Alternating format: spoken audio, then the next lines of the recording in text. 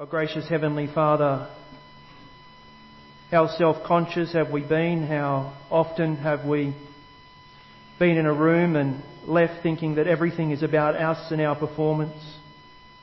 How often have we succumbed to the guilt of sin when the blood of Christ has abolished the guilt of sin?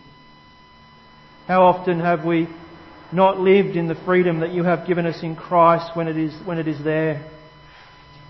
How often have we had an inflated ego or despised ourselves because we measure ourselves through law and not through the Messiah, Jesus Christ? Father, have mercy on me and have mercy on our hearing today. And Father, fill our ego with the gospel of the Lord Jesus Christ. In Jesus' name, Amen. So you'll see the title from Galatians 5:1-15 is Standing Firm in the Freedom of Christ, or the freedom for which Christ has set us free. And I just need to say this at the beginning. If you're a person in Christ, Christ has set you free. Whether you stand in that freedom is another thing. Christ has set you free. And if the only thing you hear today is the word stand firm in that freedom, then you have heard a whole lot. And if you're anything like me, standing firm in the freedom of Christ is like having shaky legs.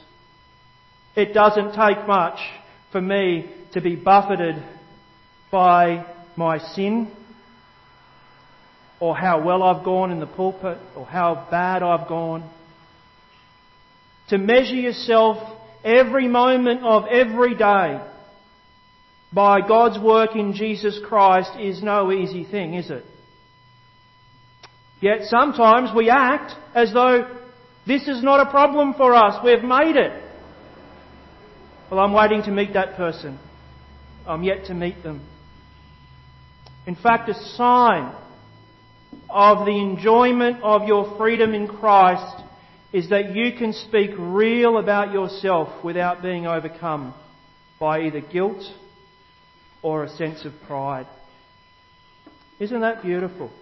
To be able to be so secure in Christ, to be able then to relate with such security to other people, and that relationship to other people, which I'm going to try and get to today, is to be set free to be other person centred. I don't know if some of you have ever read a book by Tim Keller called The Art of Self-Forgetfulness, but if you haven't, buy it and read it. He just talks about the way in which in Christ, as we grow underneath the gospel, we just actually become more interested in other people and less interested in how we're doing. So how have you been doing this week? Are you right with God apart from anything good and anything evil? I mean it. Are you? Are you entirely right with Him apart from anything that you have done this week from your performance? Well, the church at Galatia had been infiltrated by false apostles, or should I say false brethren or false teachers, and they saturated every church that Paul went to. If you were to measure Paul's success as a pastor by the mess of his church, you wouldn't have called him. He would have said, I'm not calling that guy. Wherever he goes, there's mess. Well, let me ask you today, if I measured your success of your children by your parenting, how would you go? And you may well have been a very good parent. Paul was a very good pastor. And he saved some of his strongest language for those who infiltrate our churches. And don't forget, 2 weeks ago I said the battle of persecution is between Ishmael, those of the law, and children of grace. And that persecution takes place not outside the church, inside the church. Paul says this, may they take the knife of circumcision and emasculate themselves. Now, should we just jot that one out of the Bible because it's a bit confronting? See, What he's saying is this: the Galatians are the Father's children. They're the Father's kids. Don't mess with them. What a good warning. Don't mess with the freedom of the message of the gospel that comes to the children of God. And then he actually says, I have confidence.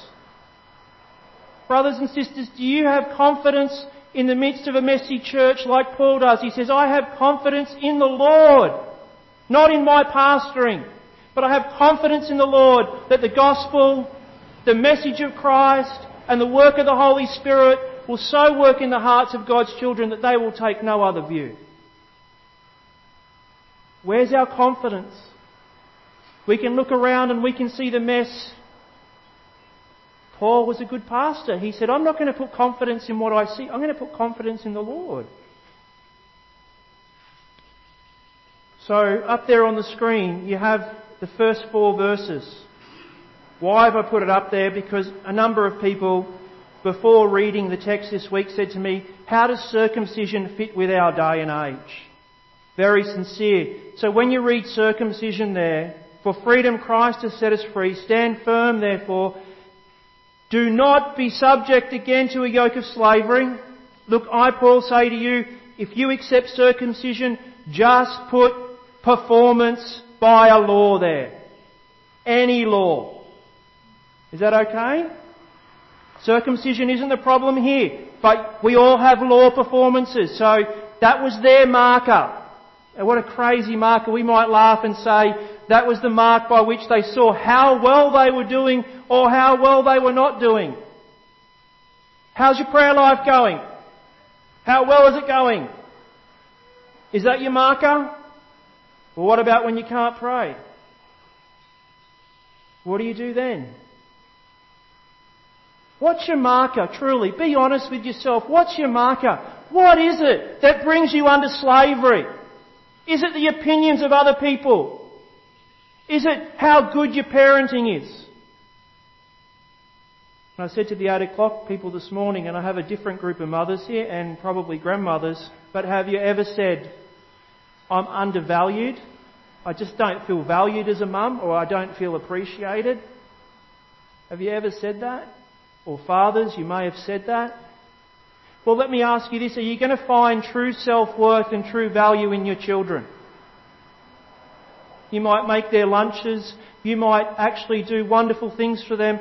And they may not ever really appreciate you the way that you want them to. So if you bind your identity to the value of how your children see you, how are you going to be? You're always going to be measuring yourself by that standard, aren't you? And whether they give you the value that you want. Well, how about when you go to a social meeting? Go to a barbecue? Do you ever leave thinking about your conversations with people? Do you ever go to bed and they toss and turn in your mind and you think, geez, I wish I didn't say that. I wonder if that person still likes me. I wonder if they think I'm a bit of a dill. Is that just me? No one else go through that? Is that freedom? That's slavery. That's slavery. That's measuring yourself by your performance, saying, how well did I do? Trust me, brothers, everything you do has sin in it. This message has failure in it. And as people have been reminding me about the fact that I am imperfect, I can say, yes, I am, but I'm preaching a perfect message. And we bear witness to not the fact that we are perfect, but we bear witness to the fact that we have a perfect Messiah and a perfect message and a perfect sacrifice for sins, which goes into our consciences, which sets us free from the law, and we bear the fruit of the Spirit, and we live by faith. And as we do that, we encounter things that sometimes we just don't understand when it comes to the accusation of our sin, because Satan will come after you and he will come to rob you of your freedom. But let me just say this, he can never actually ever take away your salvation in Jesus Christ. But he can stop you from enjoying it. He can stop you from enjoying who God has freed you to be in Jesus Christ. So I said to a dear older sister last night as we talked about this, do you enjoy yourself? And I didn't mean it in an egotistical way, and I got silence. She said, I want to be a fit temple for the Lord, a fit holy temple for the Lord. Does that sound like someone who's enjoying themselves? Still got to make it, huh? Still got to get there. Then the Lord will be pleased with me. Do you know what spiritual fitness is? Is standing in that freedom. And not giving in to that. And then when you do give into it, because we do, don't we? Because we don't stand firm, is actually saying, no, I'm coming back to that gospel freedom in Christ. Now there are two ways in which the ego of the Christian goes, by which we end up into slavery and law performance. And when we do end up in that situation, we actually can't freely love our neighbour because we're self-obsessed. And if you take Luther's understanding of sin, sin is to be what? Curled up into yourself. Now, there are two ways. Listen very closely to these. I'm speaking from an egotistical point of view where I have known that I have been a very egotistical person. So I'm not having a go at anyone in this room. You have those in the church who have a superiority complex.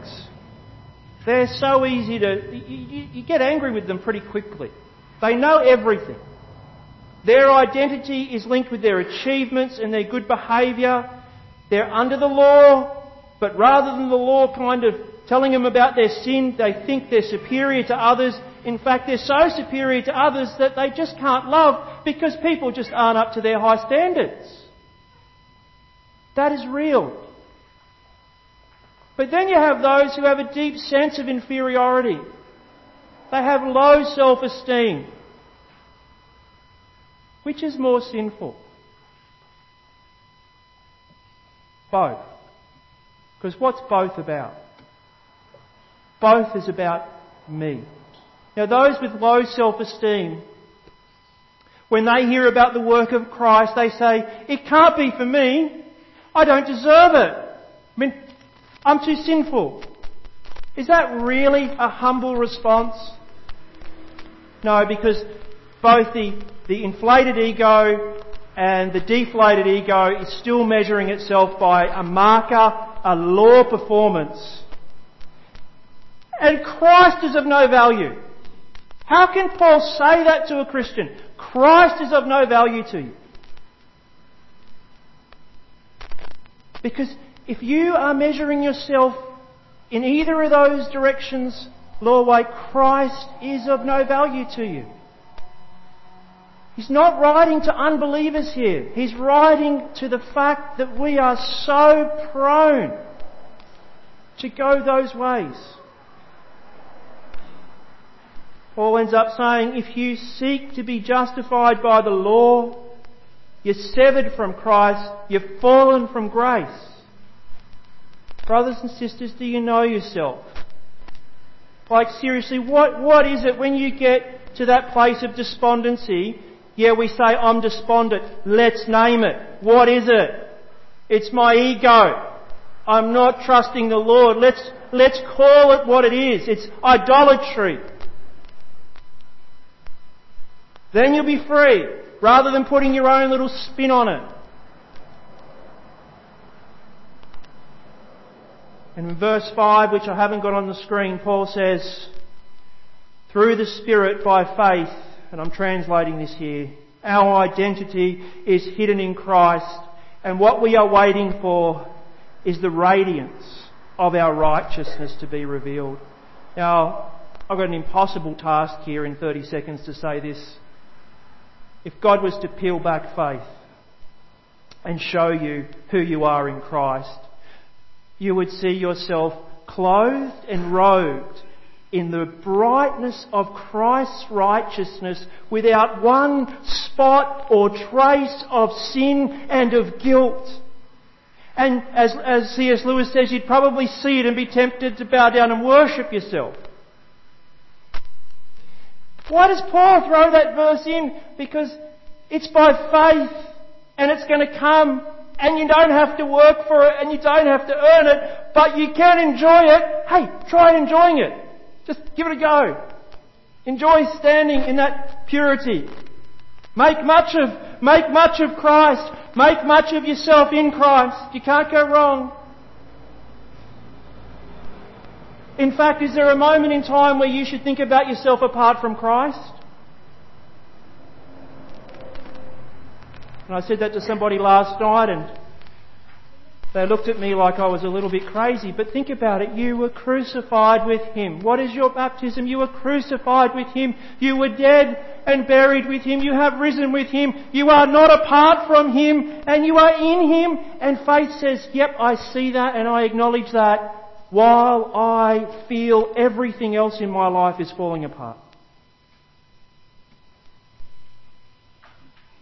So the gospel of our Lord Jesus Christ is a completely new way of living. Let me just give you an example. The Apostle Paul is regarded as one of the greatest leaders and one of the most influential people in the history of the world, probably along with Martin Luther. How does Paul say this about himself without being overcome by and overwhelmed by sin? Listen to these words in 1 Timothy 1:15. Christ came into the world to save sinners, of whom I am the chief. Did you notice the present tense? Not I was, but I am. Paul says, not I was the chief of sinners, but I am the chief of sinners. I'm the worst of sinners. How does Paul say that with such freedom, poise and confidence without being overcome by his sin? Quite simply, he does not connect his sin or his sinfulness with who he is in Jesus Christ. Doesn't connect his sin with who he is in Jesus Christ. Who here thinks I'm speaking heresy now? Sounds terrible. How can you say that? Although Paul knows he is a sinner and the chief of sinners, he will not connect his sin with his identity in Jesus Christ. In fact, to stand firm in the freedom of Christ, to stand firm and to enjoy it, is to not let guilt enter your conscience, even at the point that you fail. Is that what justification is? So, stand firm when you sin and do not let the guilt of sin enter your conscience for a moment. You're all looking at me like this is a bit hard. Well, let me ask you this. Has the blood of Christ dealt with the guilt of all your sin? When did He deal with it? Was it the time you believed? Or was it at the cross? Are you saved by grace or by faith? By grace through faith. See, when you have this kind of freedom and you stand in this kind of freedom, you become filled with the joy of the Lord, and you start to look out at other people, and you actually start to love. And when you begin to love other people this way, you don't actually demand that they love you back. Have you ever noticed in the parable of the goats and the sheep that Jesus begins to reward the flock for their good works? And He says, congratulations, here's your reward. And do you know what they say to Him? When did we do it? When did we do that, Lord? See, the humility that comes in Christ is that you start to love and you start to go other person centred, and it's just a natural thing, and you're not there boasting in it. You're actually very unconscious of the fact that you're serving the Lord and His people.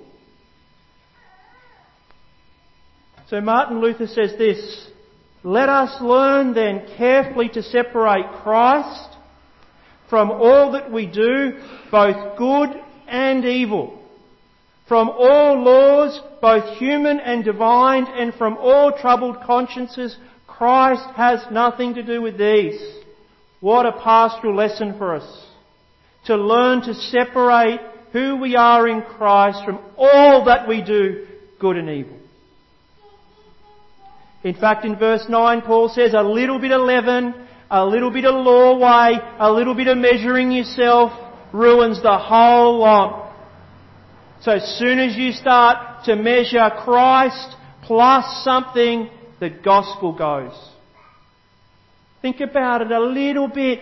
A little bit of looking at how well you've been doing and haven't been doing ruins it. And we know that, don't we? Because how many of us have been so grieved to the point that we're then bound by the guilt of our sin. So Tim Keller says this: Paul does not see a sin and let that destroy his identity. Neither does Paul see an accomplishment and congratulate himself. Paul sees all kinds of sin in himself and all kinds of accomplishments, but he refuses to connect them with himself or his identity in Jesus Christ. How's that for a new way of living in Jesus Christ? And how would be the influence and the grace that would permeate out of your life? So this means we are now free from having to prove ourselves by our performance. And Paul says in verse 6, in Christ Jesus there is neither circumcision, that is law performance, or uncircumcision, no law performance. The only thing that counts is the faith that believes that we are robed and that we are right with God apart from works. And that lively faith in Jesus Christ produces another centred love towards others. That's what counts.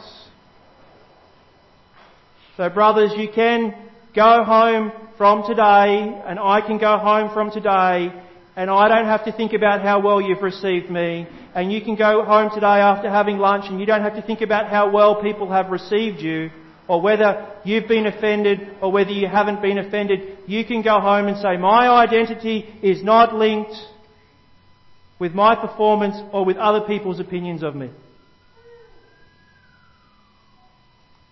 How good is that? For freedom, Christ has set you free.